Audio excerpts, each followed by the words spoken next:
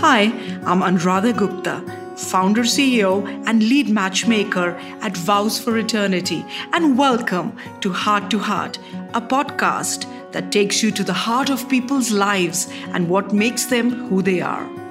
And welcome back to another episode, everyone. If you enjoy our show, please like us and subscribe because that always helps. And find Heart on Instagram and Facebook. Today, I'm speaking with Neelam Sethi, a philanthropist and cultural ambassador who has dedicated her life to build programs that enrich the lives of the people in her community. Neelam takes us on a journey from India to Arizona, through which she shares stories about her upbringing in India and then moving to a completely new environment with all the hurdles that came with it. As a woman who has made the journey from India to the West myself, I'm very excited to have this conversation with her. Good morning, Neelam. Thank you for taking the time to join us today. There's so much I want to talk to you about your journey, about your life. There's just so much that I want to talk about. Perhaps we go back a few years. I want to start with your childhood. Tell us, what was your childhood like? What were your growing up years like? Did you have a conservative upbringing? I was born in Allahabad on the 5th of December in 1949. And my mom and dad had got married in Mussoorie in 1948. 1 year after the partition, and they had to go to Mussoorie because my mother lived in Amritsar and my father was in what is now Pakistan. And during the partition riots, they had to go away to Mussoorie, and that's where they got married. All my life, I only remember being surrounded and overwhelmed by the love that we got. I was the eldest, and I have a younger sister who is a year and a half younger to me, and a younger brother who's 3 years younger to me. And it was always love and values that were taught to us, that you give 100% to whatever you do. Your word is your honor. And if you give love, you get it back. Because I think in life, what you project to others is reflected back at you. That's wonderful. And I think that's really what holds one in good stead. Those are the best things that we as parents can give their kids. Things were quite different in India at that time, I'm sure. How much say did you have as far as marriage was concerned? Because you got married quite young. And is that something you wanted for yourself, or was it just the expected thing? Well, like you said, the lifestyle nowadays, even in India, has changed a lot since, 1949, when I was growing up. In those days, we were not allowed to be dating or having boyfriends and going out. At least in our family, that's how it was. And like every young girl, you dream about romance and love and being swept off your feet like Cinderella, and your Prince Charming will come. I remember when I was 16, I had finished my senior Cambridge. Then it was still senior Cambridge. And my father was transferred to Delhi, and he was commanding the army hospital there. And it was New Year's Eve, and my mom and dad said when you were 16, you could go out to the club for the New Year's Eve party. And that was the first time I got dressed up and went to the ball. And it was my mom and dad and two other couples of theirs. And the band was playing. And my mother had told me no dancing with anyone, but you can just go. And I didn't care. I was just so thrilled. First time had my hair done. I was wearing a sari. You go to the club and all these young officers in their white dress, formal dress, medals and everything. It was pretty dazzling. And I was just thrilled to be there. And then one officer had come and would ask, can I have the pleasure of this dance? And I looked at my mom, and in her eyes, I could read that she was saying no. So I said, no, I'm sorry. He came a second time. I did the same thing. She didn't say anything, but I knew she didn't want me. I said, okay, I'm sorry. Third time he came again, he went to my dad and he asked him that, can I have the pleasure of this dance? Can I ask your daughter for a dance? And my dad said, okay, if she would like to, it's fine. And I did get up and dance. And then it just happened that he would call me occasionally. And in India, those days, there would be just one phone in the center of the veranda or in the living room or something like that. So it wasn't like any private conversations, and it was very simple and fun. And my mom and dad never said, oh, you can't talk to a boy. But it was different because when he got transferred away, he sent a letter and my mother handed it to me, and she said that you can read it. And when you were having phone calls, that was fine. But I do not want you to respond back. And I thought, oh, and my mother said that if you do, I will never know. But that is not what you should do. And I took the letter up to my room and I never did. Because I said, I always kind of felt that whatever they say is the right thing. And growing up and when I went to college, in India, you get lots of proposals from friends who have sons or friends, relatives. And I did have my fair share of proposals. And when Gulshan came, the usual chai pe bulaya hai, the stories that you hear in the movies and things. And you don't talk much. You just go in the garden, look at the roses, say a couple of things, and you come back. And Gulshan liked me a lot. And he was keen that we should get married. So it was in a course of 3 weeks that I met Gulshan, got married, and left India. New York City, the first thing that we did, spent one night there in Gulshan's friend's home. And we went to see the Broadway show Hair. And imagine, and all my life, we studied in a convent, all girls school, very disciplined, very different. And to see Hair right away, the first thing you do coming to America, I don't know if you've heard of that Broadway show Hair. It was kind of risque. And then after that, the next day we landed in Salt Lake City. Snow up to your knees. I only had saris and my, sandals. So it was a quick buying of coats and boots and things like that. And Gulshan was doing his residencies there in heart surgery. And those days, there were no cell phones, no pagers, and nothing like that. So, and he had to spend 36 hours in the hospital at a stretch. And it was hard. Right. I was thinking about this when you were talking, because it must have been extremely difficult, coming from that sort of sheltered environment in India as a young bride, and then coming to the United States, culturally very different, especially more so in those days. When I left India, you are excited, you're a new bride, you have all these gorgeous saris, all your jewelry. It was exciting, but I was a bit apprehensive and a little bit nervous because you are leaving everything that is familiar, your family, your home, and going hundreds of miles away with a relatively unknown man in a totally foreign country. And yes, of course, when we landed in Salt Lake City, the next morning, Gulshan had to go operate and learn, practice things. And so he would leave in the morning, spend the night there, come home the next night. I didn't know a soul. I didn't know anything. He had a lovely one-bedroom apartment, kitchen, living room, overlooking one of the most beautiful temples, a Mormon temple in Salt Lake City. And just as in America, most people have the impression that India is poor and starving people and, not very advanced. In India, when I left, everyone told me, be careful, don't be out alone, keep your doors locked. So I was home in that apartment 36 hours at a stretch.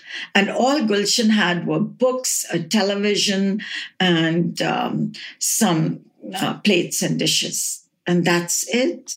But one very interesting incident was that about a week or 10 days later, my doorbell rang.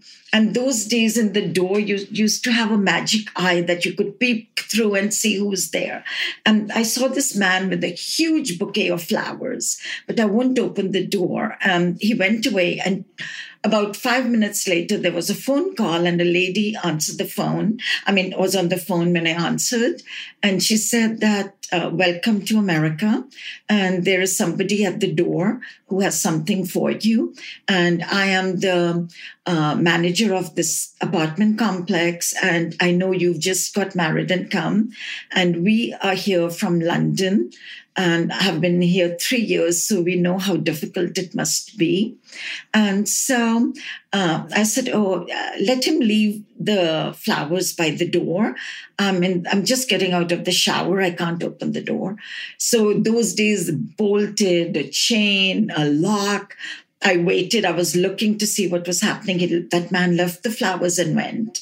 And I waited, and then I pulled them in, and it was such a beautiful note welcoming me to America. And that lady was 51 years old, and I was 21. And we became the best of friends. She kind of adopted me. We took swimming lessons together. We took driving lessons together. We took sewing lessons together. And it was a wonderful, wonderful friendship. And I only had my saris. And those days, it was like the hipster saris, short blouses. And I would wear that and go with Dorothy. Her name was Dorothy. Walk down Main Street, and at a red light, or when we had to wait or go to a store, people would stop me and say, and Salt Lake City is rather conservative, and there weren't any Indians there in 1971. So they would stop me and say, where are you from? Are you a gypsy? Are you a belly dancer? Are you a fortune teller? Are you poor? Do they live in trees? Where do you get your protein from? You poor vegetarian. And I would be horrified, and I kind of sad that, is this the impression Americans have of India? And that really puzzled me and bothered me. So after 3 months, I started taking my carousel of slides and a sari and going to the schools that were teaching India, the grades that they were teaching about India. I would go to the clubs, Rotary Club, any of the other places where they wanted to learn about India, joined the YWCA. They would have international fairs, and I would showcase India. And I wanted to do my best to let the people know that India is not the impression that the news media gives often.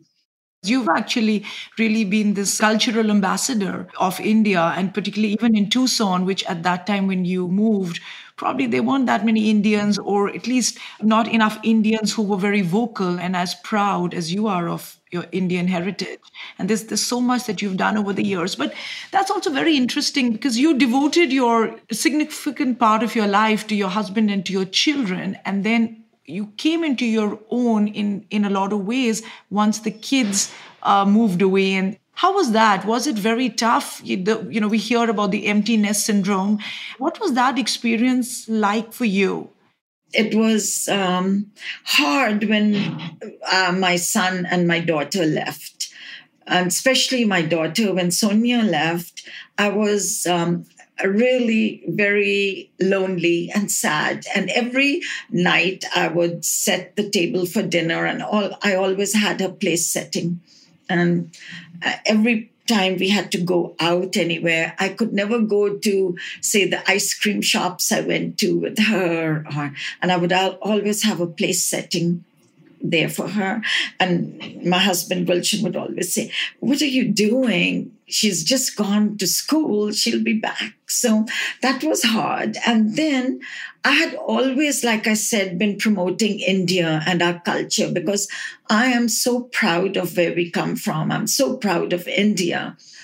After Sonia and our son Dave had gone away, I delved myself into anything that I could do to help promote India and showcase our heritage and our culture in the best light possible.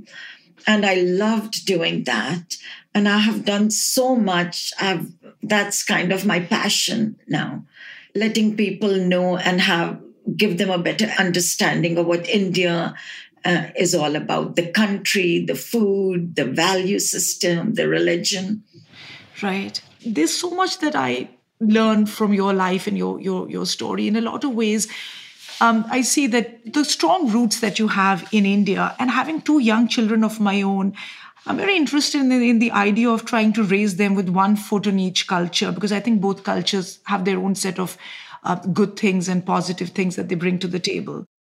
I admire the work ethics in America, but I am so proud of the way the children are taught to respect their elders, to be kind, to be generous, to be honest and true to themselves. So I think it is a very good combination because you can teach and share the best of both worlds. And one great example of that to me, which made me feel so happy and proud, was that when Sonia was in college and it was her 21st birthday, one of the friends that she had, a boy, called me up to ask me if he could take Sonia to New Orleans for her 21st birthday.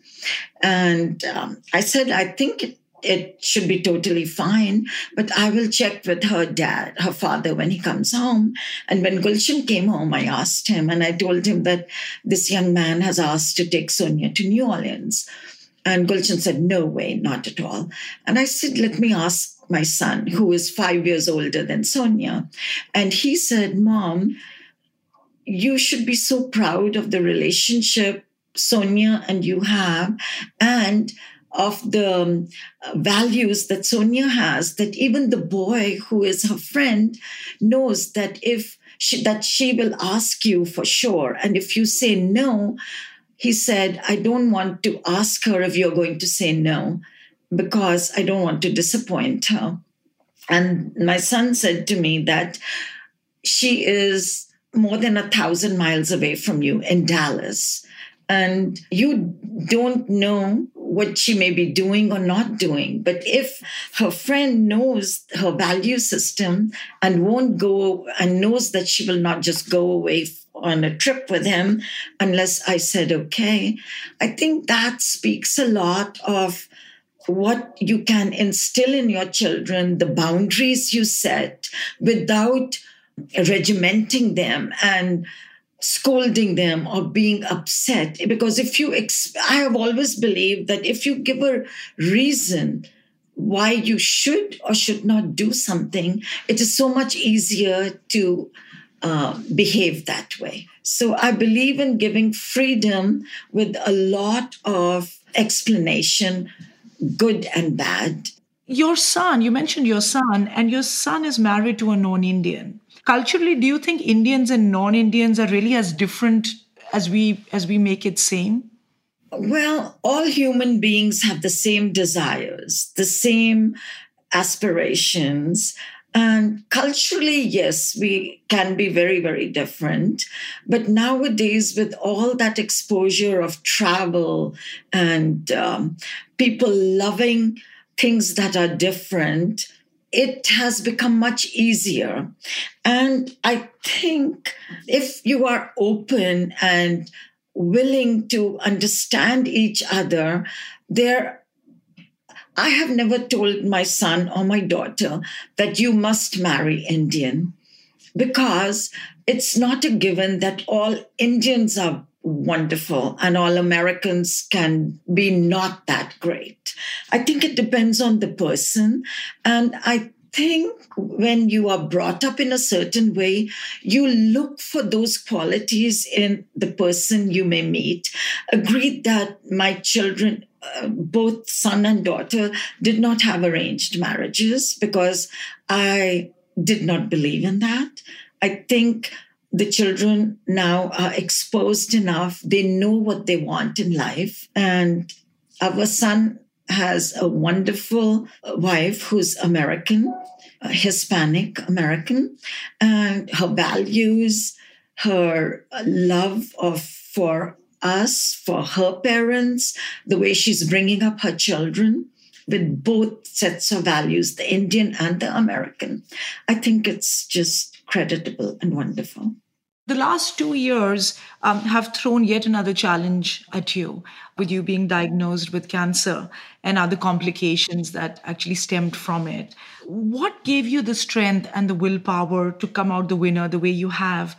And do you think that when one experiences things which are so life-altering, it's almost like a new lease of life? Do you feel that experiences like this profoundly change a person? Have they changed you? I think anything that makes you experience something traumatic, whether it is a sickness, whether it is an accident, whether you come face to face with the prospect of dying, changes you intrinsically. I had till now felt like I was leading a charmed life, just happy, love-filled, great. And when this happened so unexpectedly, we had just got back from a fabulous cruise, came back, spent 2 weeks home in Tucson, and then went on another trip, came back 3 weeks later. And the night we got back, I noticed a lump in my breast, and my husband immediately knew what it was. And the next morning, I got diagnosed, and it was like my world fell apart. And I cried a lot. I didn't know what my life or future would be. It's a very daunting, scary experience. But I think the love and support that my husband gave me, and the absolute love and adoration of my daughter and my son carried me through. I could not have done that without them. It was very hard, very, very hard. Sonia flew down every time I had to have my chemo or any procedure. And that gave me strength. That gave me a lot of strength. And also, you never realize how many people you touch in your life, because you don't go about thinking, oh, I did this for someone, I shared this with someone, so they owe me anything. But Anu, you will not believe, I have over 800 letters, cards. My home that entire year looked like a florist shop. Gifts and cards and flowers. And I think the love that surrounded me got me through. So profound. No, and I think you look wonderful. You look very charming, wonderful. Hindsight is such a fantastic thing. But if you could look back, when you look back into time, over the years, your experiences, your journey, and if you could redo, undo, or do differently, any one thing in your life, what would that be? I don't think I would have anything that I would like to change. Not that my life was perfect, but I have the understanding and the knowledge that life can never be perfect 24/7. There are good days, there are fantastic days, there are bad days. You can be flying high and feeling great, and the next day you can be down in the dumps. That is life. And I think if you learn to roll with it, everything seems good. I have a wonderful husband. I have darling, adorable children, and I'm blessed. I would not change anything. Looking back now over the lifetime that you've spent together, how has that been? What moments really stand out as a touch point, both good and bad? And is there any advice that you would like to give our listeners today about marriage? I think marriage is a very beautiful institution. I think if you lead your life knowing that the person you have married and who you are come from totally different backgrounds. My upbringing was totally different than Gulshan's. But in marriage, you have to blend two homes, two value systems, two people together. And if you realize that even brothers and sisters, with everything being the same, still do not get along all the time, and there are arguments, there's joy, there's laughter, there are tears. If you experience these emotions with your siblings, and to then get married and expect everything has to be moonlight and wine and roses is a fantasy. And if you come from that understanding and build a life together, of course, there are things that Gulshan does I do not like. And I'm sure there's things that I do that he would rather I don't. But when there's give and take and understanding, I think you can be happy.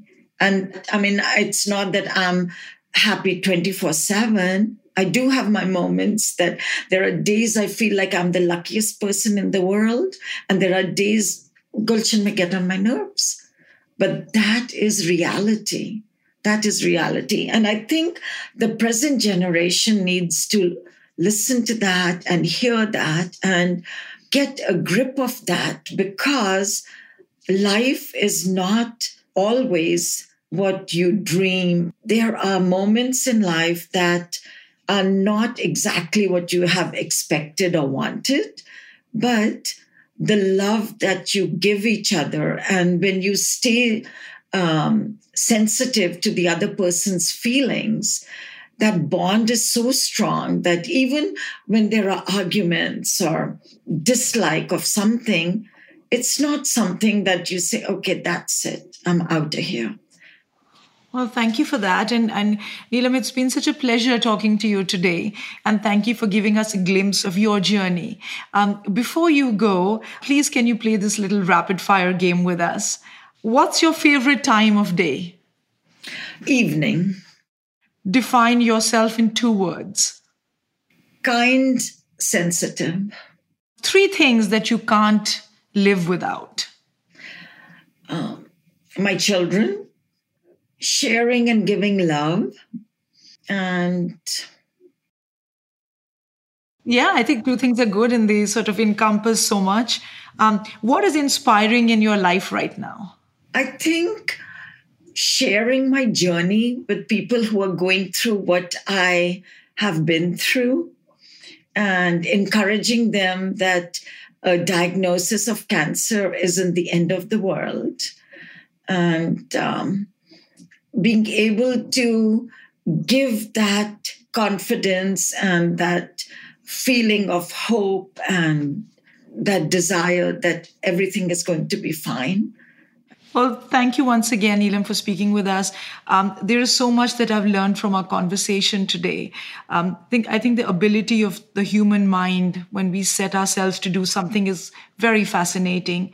And you've reinforced something I personally believe in, that the only limits that really matter are the ones that we set on ourselves. So thank you again.